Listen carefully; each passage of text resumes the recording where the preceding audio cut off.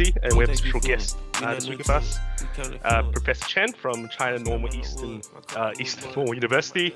And you might have heard of him in the news recently. He's one of the academics that have been had their visas revoked from Australia, and that surprised me because I'd say Professor Chen Hong is probably one of the nicest people I've ever met, and I would not say he's a danger to Australia anyway, especially since his specialty seems to be in Australian literature, which even Australians mostly don't read. Sorry, that's true.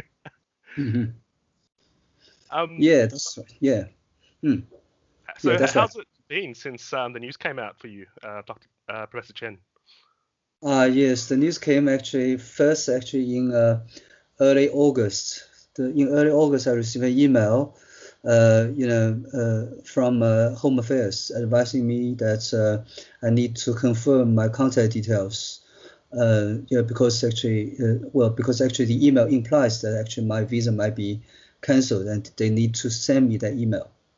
So at first I thought it was actually one of those spam letters. Sometimes you receive emails like this advising you that your visa is going to expire and you need to pay a fine and pay it into a bank account, something like that. So I thought it was just one of those, spam letters, and I was about to delete that message. But there might be some kind of sixth sense at play. I'm not sure, but I simply thought, what if it were true? Or, I just want to see, what kind of a ballpark that would be. So I what are you worth? Yeah, so I simply sent back a reply, without any salutation. I just said my email address is, my postal address is, something like that. And in 2 days' time, I received email, carrying the formal, notification, advising me that my visa to Australia had been cancelled. And their citing, their grounds they're citing, the email citing was that actually I had been assessed by, ASIO, the Australian Intelligence Organization, to be directly or indirectly a risk to security.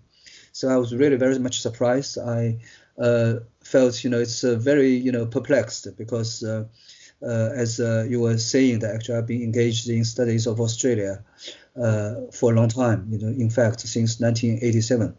And my work had been, concentrating on the writing, books and also academic papers, translation of Australian literature, culture, and writing about Australian society.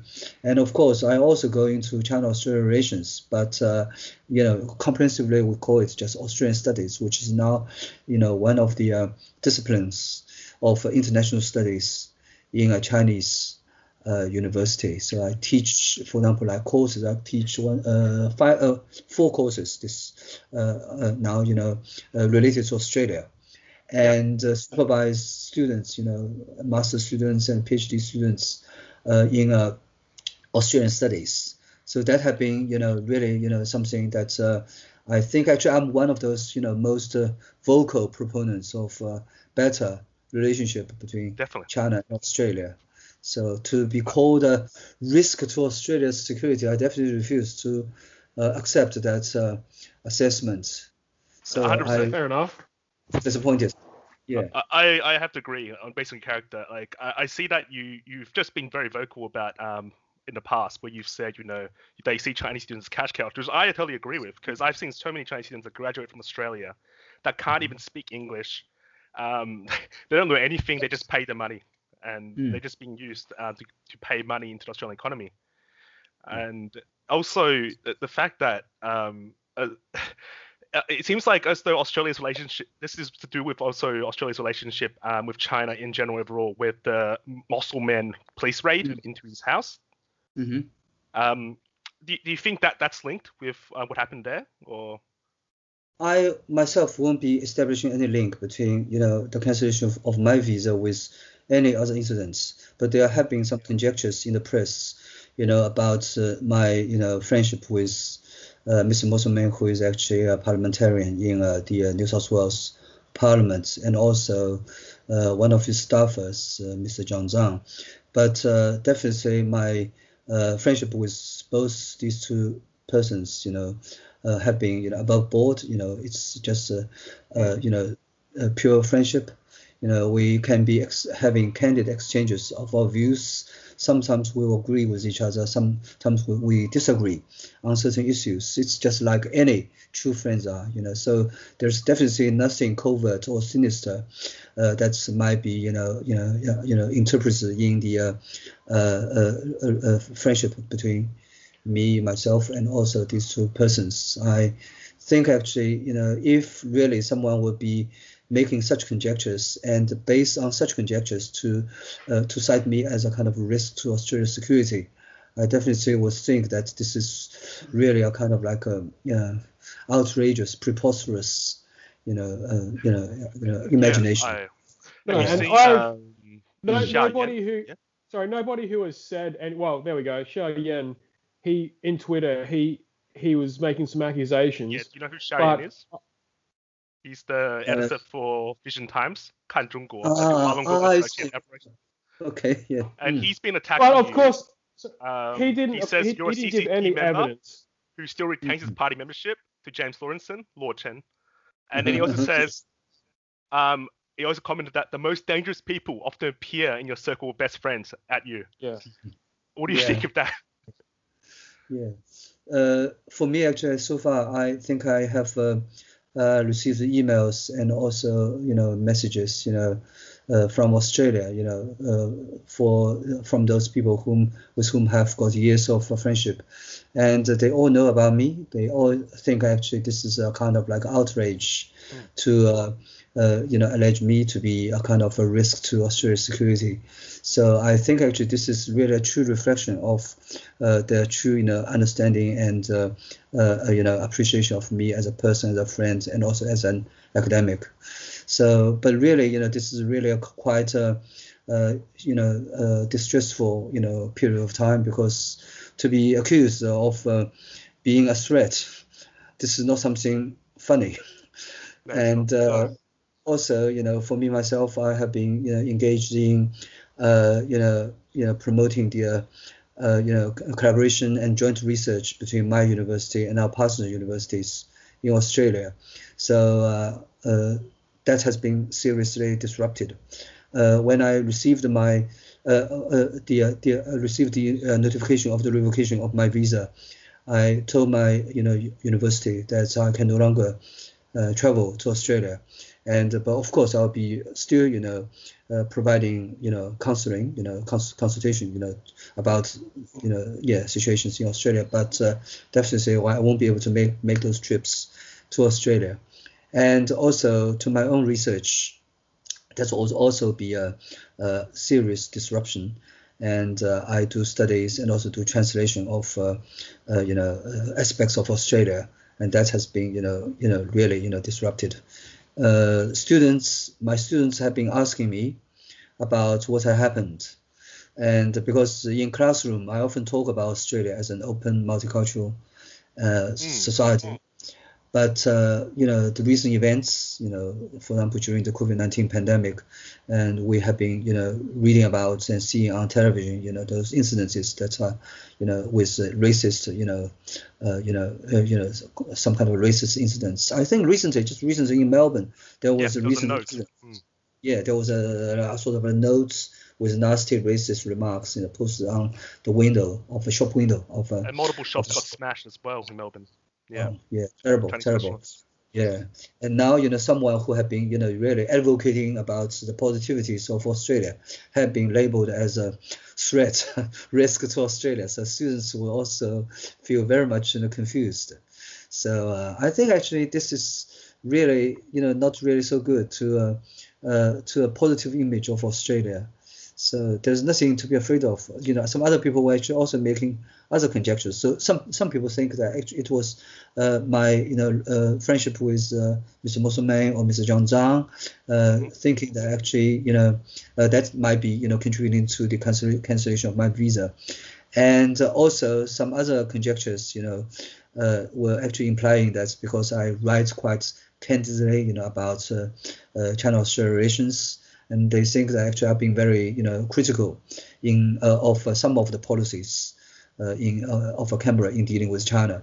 But really, I think Australia, claims to be a country of press, freedom of the press, so and also freedom of speech.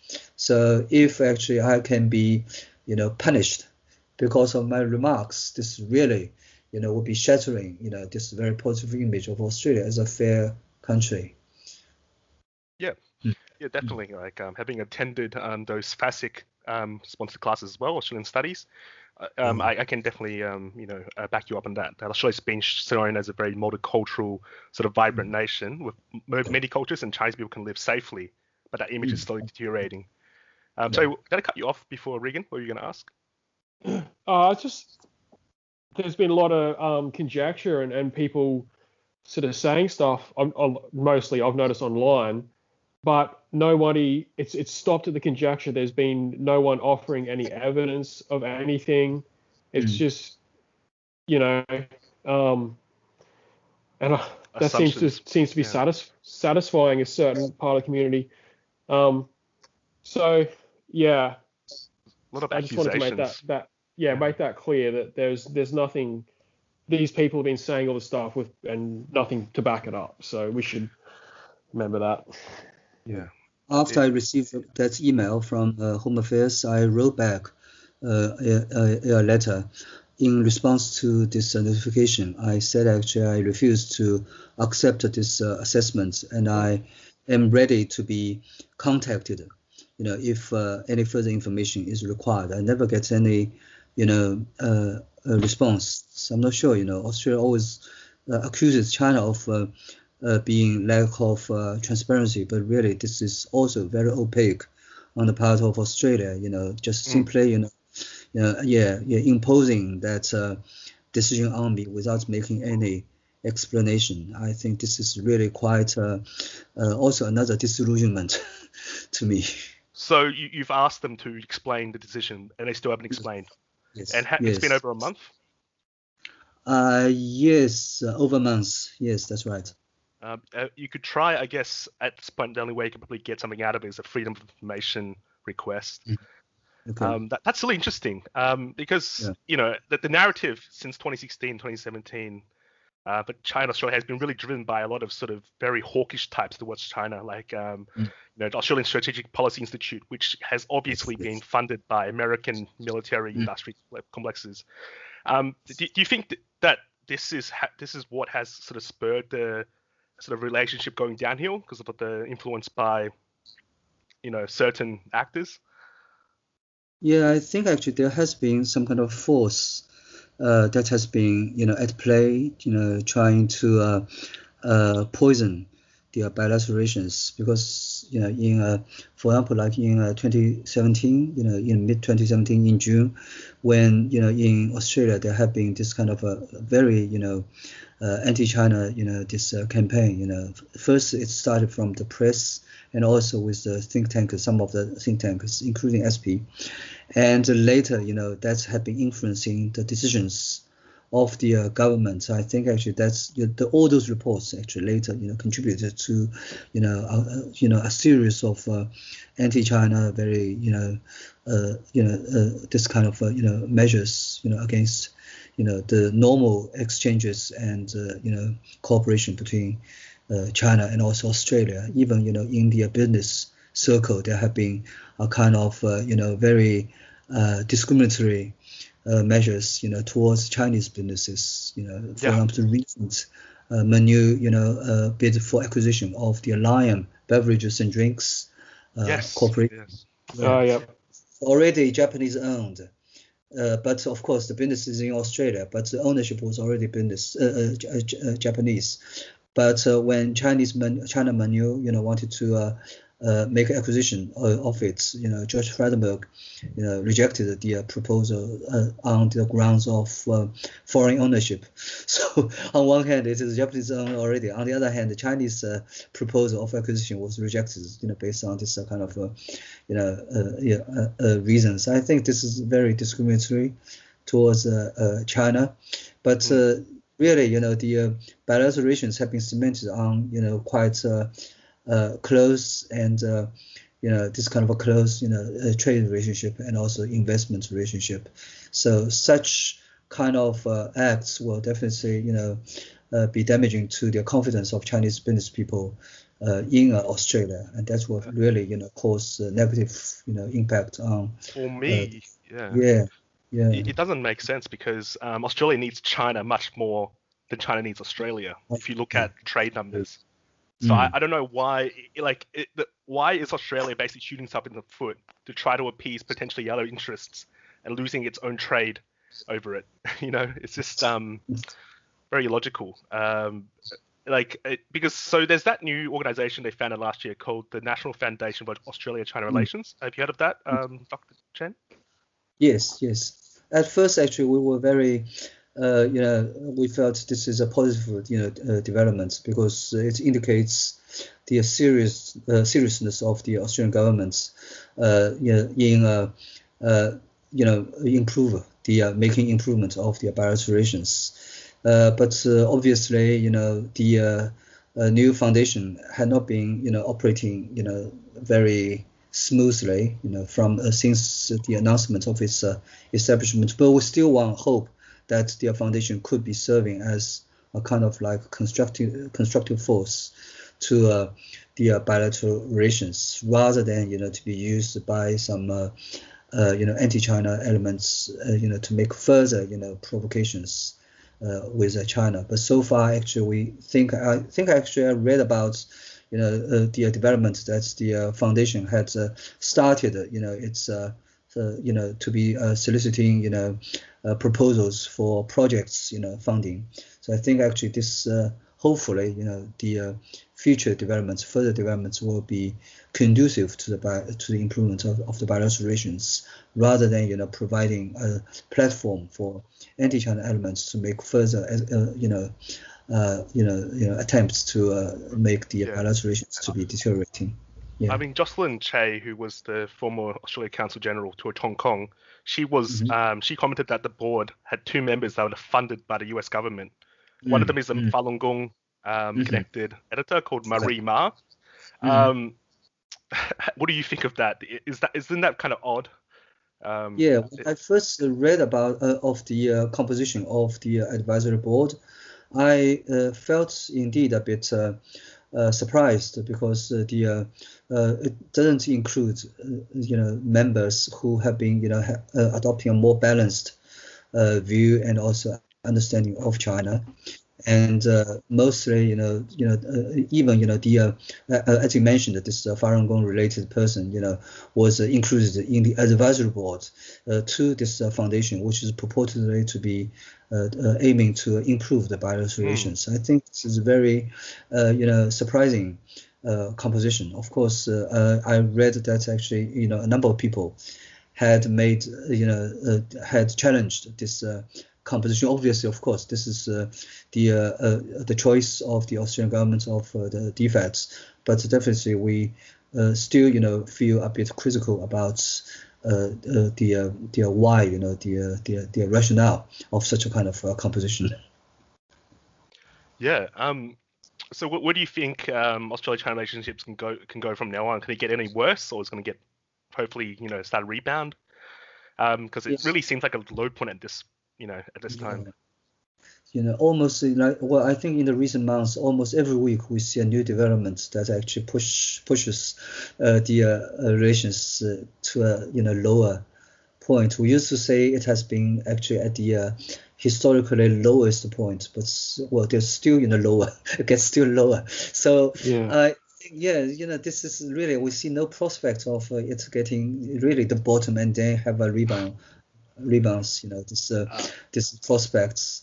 And with the recent new developments about, for example, as we discussed about the treatment of Chinese journalists, and also about, as I read some of the details of the treatment of the Chinese journalists in Sydney. The Australian authorities had a very rough and almost have been described as a barbaric treatment of those journalists. They simply barged into their residences, showing them briefly the warrants, and then started searching their residence for 4 to 6 hours. And because it's early in the morning, 6:30, so those journalists were actually asked to get dressed, and when they went to the bathrooms, that had to be done in the presence of the police, and their wardrobe, every piece of clothes had to be thoroughly searched, and their personal phones and also computers, removable, discs, and also recording devices were all, impounded, including an iPad, of one of the journalists' child, was also, taken away. Wow. And after that, they were told not to report about this incident. When the one of the journalists actually, phoned the Chinese consulate, and the reply from the police agent, the federal agents, was that actually, they won't see the Chinese diplomats because they were in operation, in a kind of operation. So that was really a kind of like a very, a kind of a brutal, treatment of Chinese nationals, of those journalists. So far, actually, no serious allegation, no formal allegation have been lodged onto those journalists. The journalists are simply, simply journalists, from the press from China. But such kind of treatment forms a sharp contrast when the two Australian journalists were, interviewed by the Chinese police. Of course, there was this kind of people talk about a midnight knock on the door, but really, in China, in Beijing, in Shanghai, people, especially, people, usually, they really don't often go to bed so early, and midnight is the time actually you really can find someone at home. So I really don't think this is a kind of like a brutal barbaric act on the part of the Chinese police. And it was simply, knocking on the door, telling them, about the decision that actually there will be a interview, and ask them to stay in the city, not to go away until that interview happened. But there was no search of the residents, no search of their phones, not to say impounding, taking or confiscating any personal items. Yeah. But so that's really forms a sharp contrast of these two treatments. But in Australian press, you always see the world talking about this Chinese was actually sort of like almost like terrorizing the Australian journalists, almost like expelling them out of China. That was really, really true. I mean, Bill Birtles is going to be quite a dramatic type of person. Like yesterday, he had a tweet in his Sydney hotel where he could only watch 2 channels, and they're both like anti-Japanese war movies in China. But it turned out of the 50 channels, he chose the 2 Chinese channels to watch. So this is just like watching like a cowboy western or World War II movie. And also, Regan, you saw a video of Vicky Xu harassing a Chinese, like dehumanizing a journalist? No, I didn't see that. So a journalist had gone to the front steps of the Aspie building. I guess it's in Sydney. And I'm not sure what they were there to ask questions or just suss it out. Because as you mentioned before, Aspie seems to be much more prominent in the last 6 months than it has been for a while. And its reports are being repeated from media, not just in Australia, but all around the world. So, and just for anyone who doesn't know, they should, Aspie is funded by a bunch of American arms manufacturers. I think they're funded partially by maybe DFAT as well. Yeah. So they also count as Australian Public Service. It's really weird. Like Raytheon, General Electrics, Grumman, all the big, missile systems and stuff. But yeah, so Vicky Xu, she said we shouldn't treat people from Xinhua press as journalists. So we treat them worse than yellow people. So that's really dehumanizing when you have a person from Aspie telling others to treat them as non-journalists, basically not as people. And that's really kind of the general consensus. And she actually got support from that from a lot of Australian Twitter users. And a lot of Australian journalists as well. Makes sense when what you told us, Professor Chen, in relation to the treatment of Chinese journalists in this case. And also, I don't know if you've seen a case where they raided the ABC buildings, the federal police, in relation to Australian war crimes exposure. So it seems like A lot of what Australia's saying now is becoming projection in a way towards China. Yeah, and also I think actually just today, Peter Dutton made a remark about foreign journalists should be reporting Australia without a slant to a particular community. In other words, according to their principle of freedom of the press and also freedom of speech. But really, Peter Dutton has been imposing that kind of like correctness, a political correctness in relation to how people should be reporting Australia.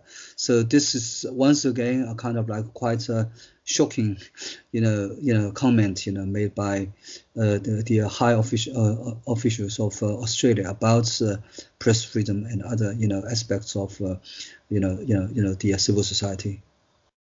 Yeah, definitely. And just one other thing is that I think for a lot of Australians have no idea that those Chinese journalists had their homes raided, because that has not been reported. If it has, it's been a minor footnote in the larger story of how Bill Birtles and Michael Smith were treated. There's no perspective put there. I mean, of course, why would Australian media report negatively about us? So it's very unfair to coverage levels. Exactly. I agree. Yes, I think actually the report actually was was published by Chinese Xinhua News Agency, Xinhua News Agency in English. And but their details were never made public in the Australian press. Only they have been exaggerating the treatment of the Australian journalists by the Chinese authorities. But just comparatively, you see a sharp comparison of the ways that actually how law enforcement officers in Australia could be treating someone people like this. This is really not just disrespectful, but really not humane. And for their females and also for their children, in the early morning, to be terrorized like this, for 4 to 6 hours. I mean, in Australia, it's got to the point where like anything you say that's pro-China, even if I say as myself personally to close friends, they automatically start rebutting me and say, wait, are you CCP? Are you like pro-China? Why are you so evil? Like you can't even be pro-China anymore, even to personal friends, and you will get treated like as though you're basically supporting something as bad as Adolf Hitler. You can't sit on the fence either. Yeah. You can't have no position. You have to condemn China. Have to be you have to be fully on that side, or you'll be chased out and bullied. And it's the general depiction of China, I think, has been very much distorted and quite fabricated. If people come to China, you walk in the streets, you see people, you see how people live, you will see very normal society. It's not really as demonized as those press have been depicting about China of being sort of like government was high-handed, some kind of things, people were actually deprived of their freedom. That's simply not true, but actually really because of the the press, the distortions and demonizations of the press, people thought actually that was the reality of China, that further exacerbated people's impression of China. I think actually the recent Lowy Institute's poll actually revealed that actually a majority of the Australian population had a negative view of China. But why was that? I think that was because of this really wrong, untruthful, depiction of China that contributed to people's impression of China, and that attitude in turn have been used, to support that anti-China sentiment. So it's a vicious circle that goes, towards a further, worsening of the relations, especially between people and people, among these two, Chinese people and Australian people. Yeah.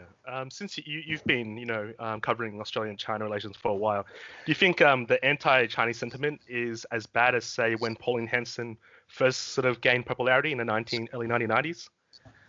Or is it worse now?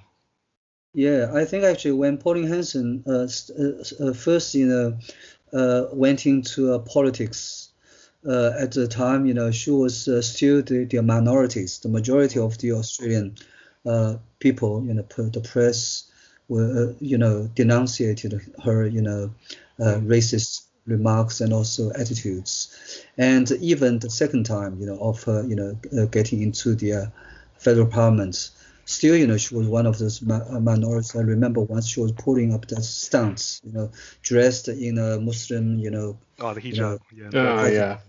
their hijab, she was really, trying to be dramatic, theatrical, to attract attentions. But that won't really, to be impacting, influencing, or making federal policies towards a group of people or a country. But now, actually, with China, it is really, I think, a kind of like a, concerted attitude, not only in Australia, but also, especially I think, has been in answer to, the anti-China campaign in the United States.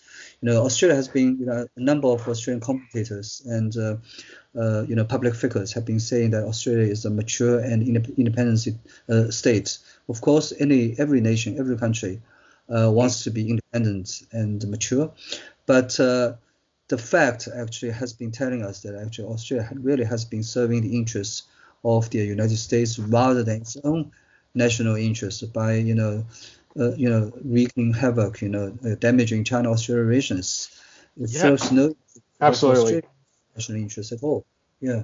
Do you think that the Australian business community is, overwhelmingly sort of pro-China, and there's maybe a friction there with the government, which is influenced by America, or? Yeah, I think actually the lot of policies, of Australia has been almost like shadowing the policies and also rhetoric of Washington. But in some cases, even Australia goes before pioneering, this anti-China campaign. For example, like the total ban, the blanket ban on Huawei in 2018. Australia was the first country to be imposing, this total ban on Huawei on the unfounded, so far still unsubstantiated, accusation of Huawei was actually, disclosing or transferring data of, overseas generated data back to China. There has been no evidence to point to that, but still, based on such kind of, allegations, unfounded allegations, Australia was actually imposing that total ban on Huawei, the first in the world. And after that, this is despite with Edward Snowden releasing the NSA spying lines through American technology, and Australia doesn't do anything about American technology, but somehow helps that hegemony, Yeah, and also afterwards, Australia was actually, Malcolm Turnbull was actually lobbying other countries to follow its suit, Australia's suit, to impose the ban on Huawei.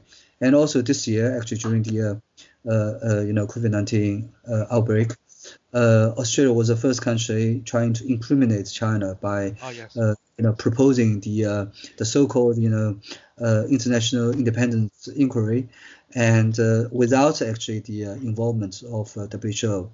And China actually supports investigation of the cause, the origin, and also the spread of the virus, but it should be a fair, scientifically based way, not actually sort of like setting up a kind of like a tribunal or kind of like kangaroo court, to like a narrative where they just want China to fill in the lies. Like Nick McKenzie, he just finds Chinese people that will talk, and to fit in what he's already written, put in the words. Yeah. So really, as you said, actually there are some kind of narratives already established.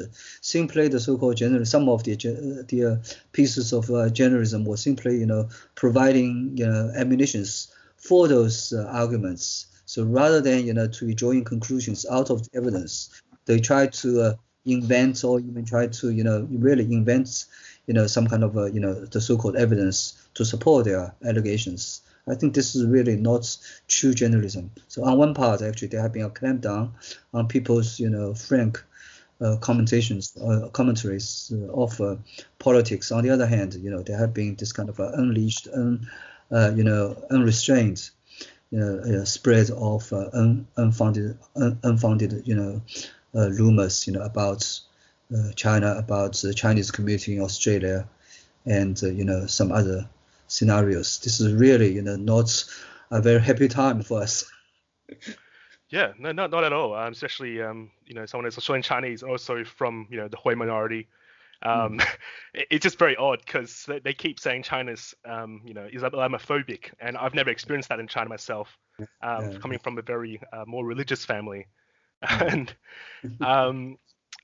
yeah. So basically, I hope relations will get better, but at the moment it seems like China might be part of the target of a thing called the Quad. Have you heard of that? Yes.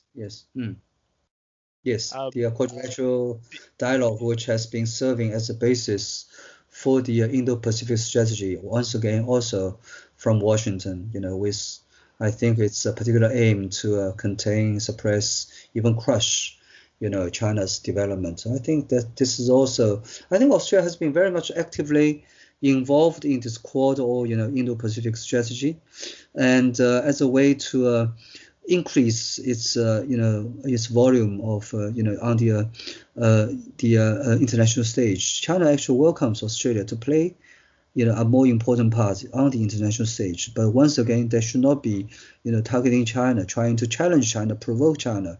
Sort of like, I think once actually in one of the opinion pieces in the Australian press, there was some kind of a mentioning about Australia was sort of like standing up to China, like David challenging Goliath. But really, China is not a threat. China is not threatening Australia in any way. Why should actually Australia be making this challenge, and also provocations against China? And usually the rhetoric is actually a very tricky one. Australia can be picking up fights with China, and when China makes any response, usually it's only in rhetoric. Then China is being accused of bullying Australia, of wolf warrior diplomacy. This discourse is that. Yeah, I mean they really like that movie. Like I saw it. I thought it was a bit of a joke, and and they really touched onto it. Yeah.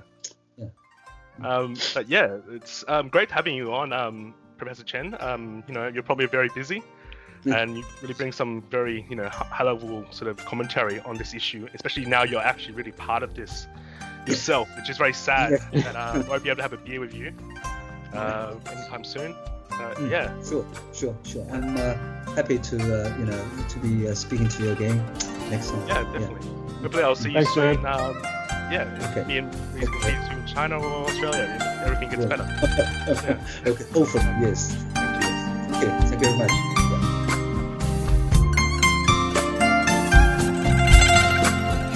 英雄花间意，歌曲人影稀。谁知明日是分离，台上望真心。唱一曲别离，